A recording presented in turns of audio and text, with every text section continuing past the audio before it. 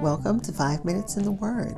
This is your daily podcast of Bible reading and insight into God's Word.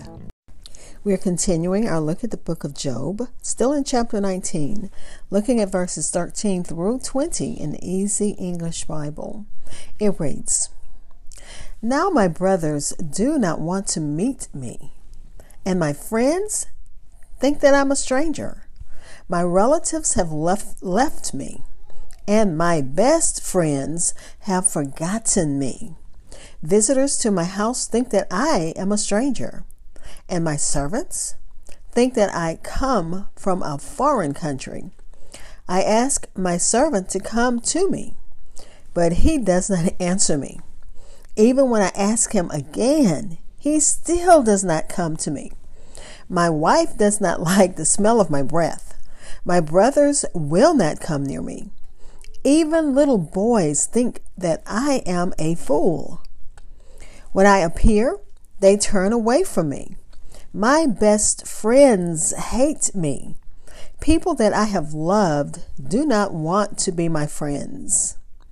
My body is nothing more than skin and bones.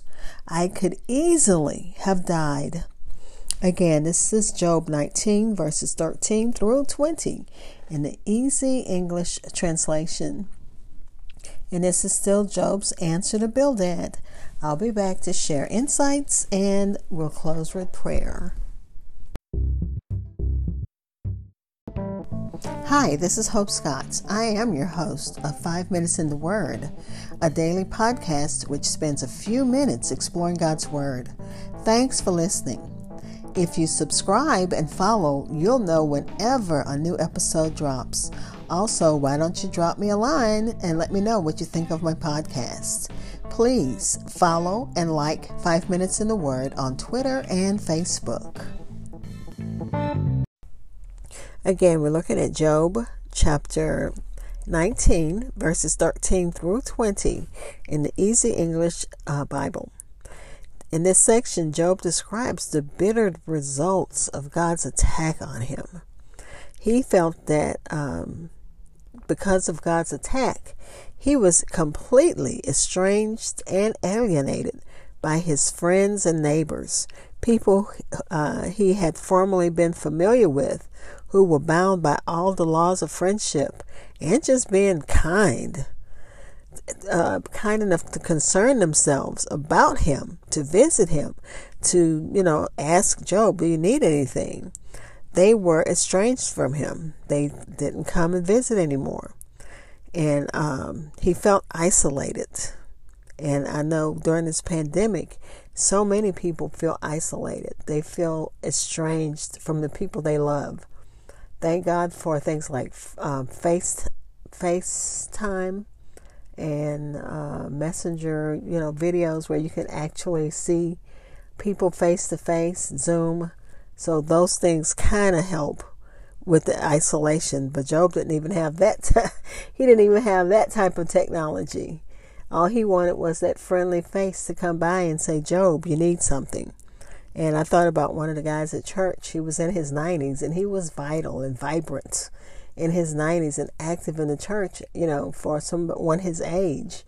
And when the pandemic struck and he was, at home, it's like he just wanted to socialize with his friends. He told his daughter, he missed having church people to call him.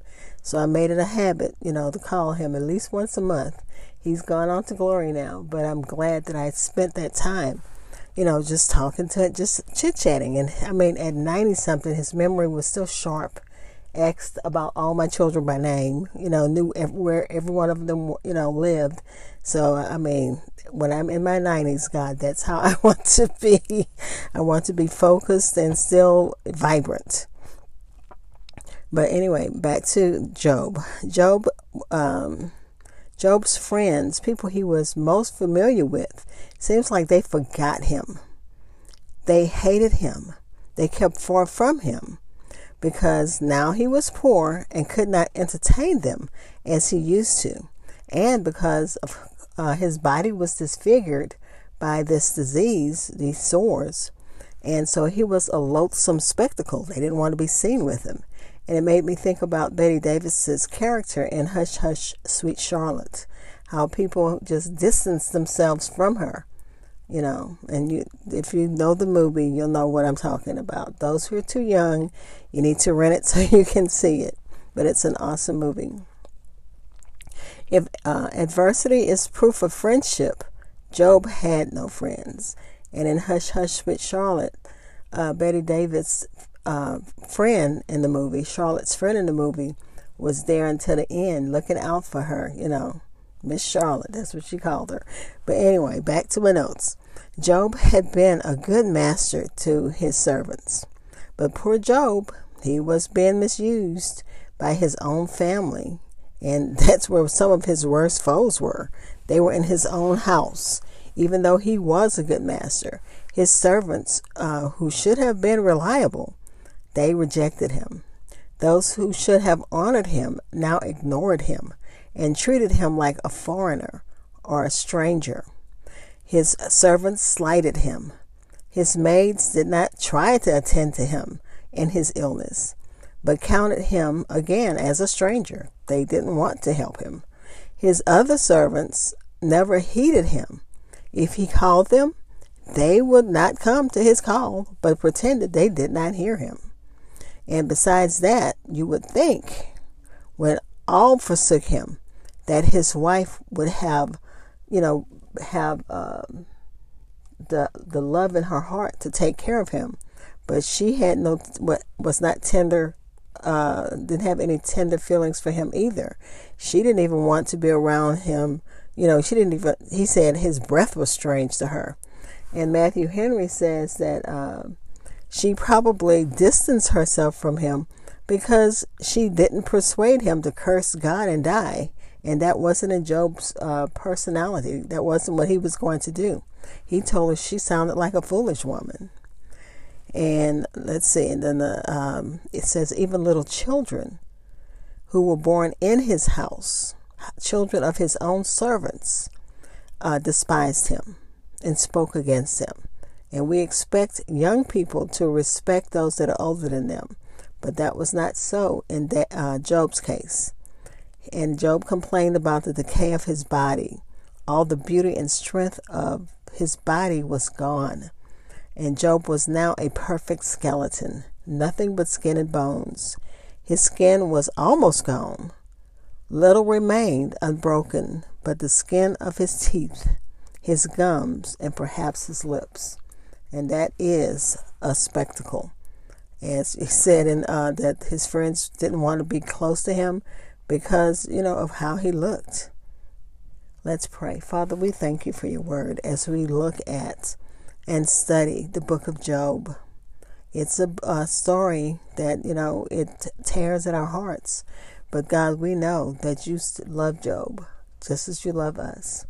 That in everything that we're going through, everything that we'll ever go through, that you are God and you are good. And you do listen, you do hear. You do allow us to cast all of our cares upon you just as Job is doing right now. Bless those who need you in a special way. The needs are many. Thank you for answering prayers on my behalf of my family. And God, praying that the hand of Satan is removed from families everywhere. The havoc that can be, brought into a family just by little simple things, just a little crack that allows Satan in. We bind the hands of Satan from our families. And we thank you in advance, God. Amen. Thank you for spending time in God's Word with me. Be blessed.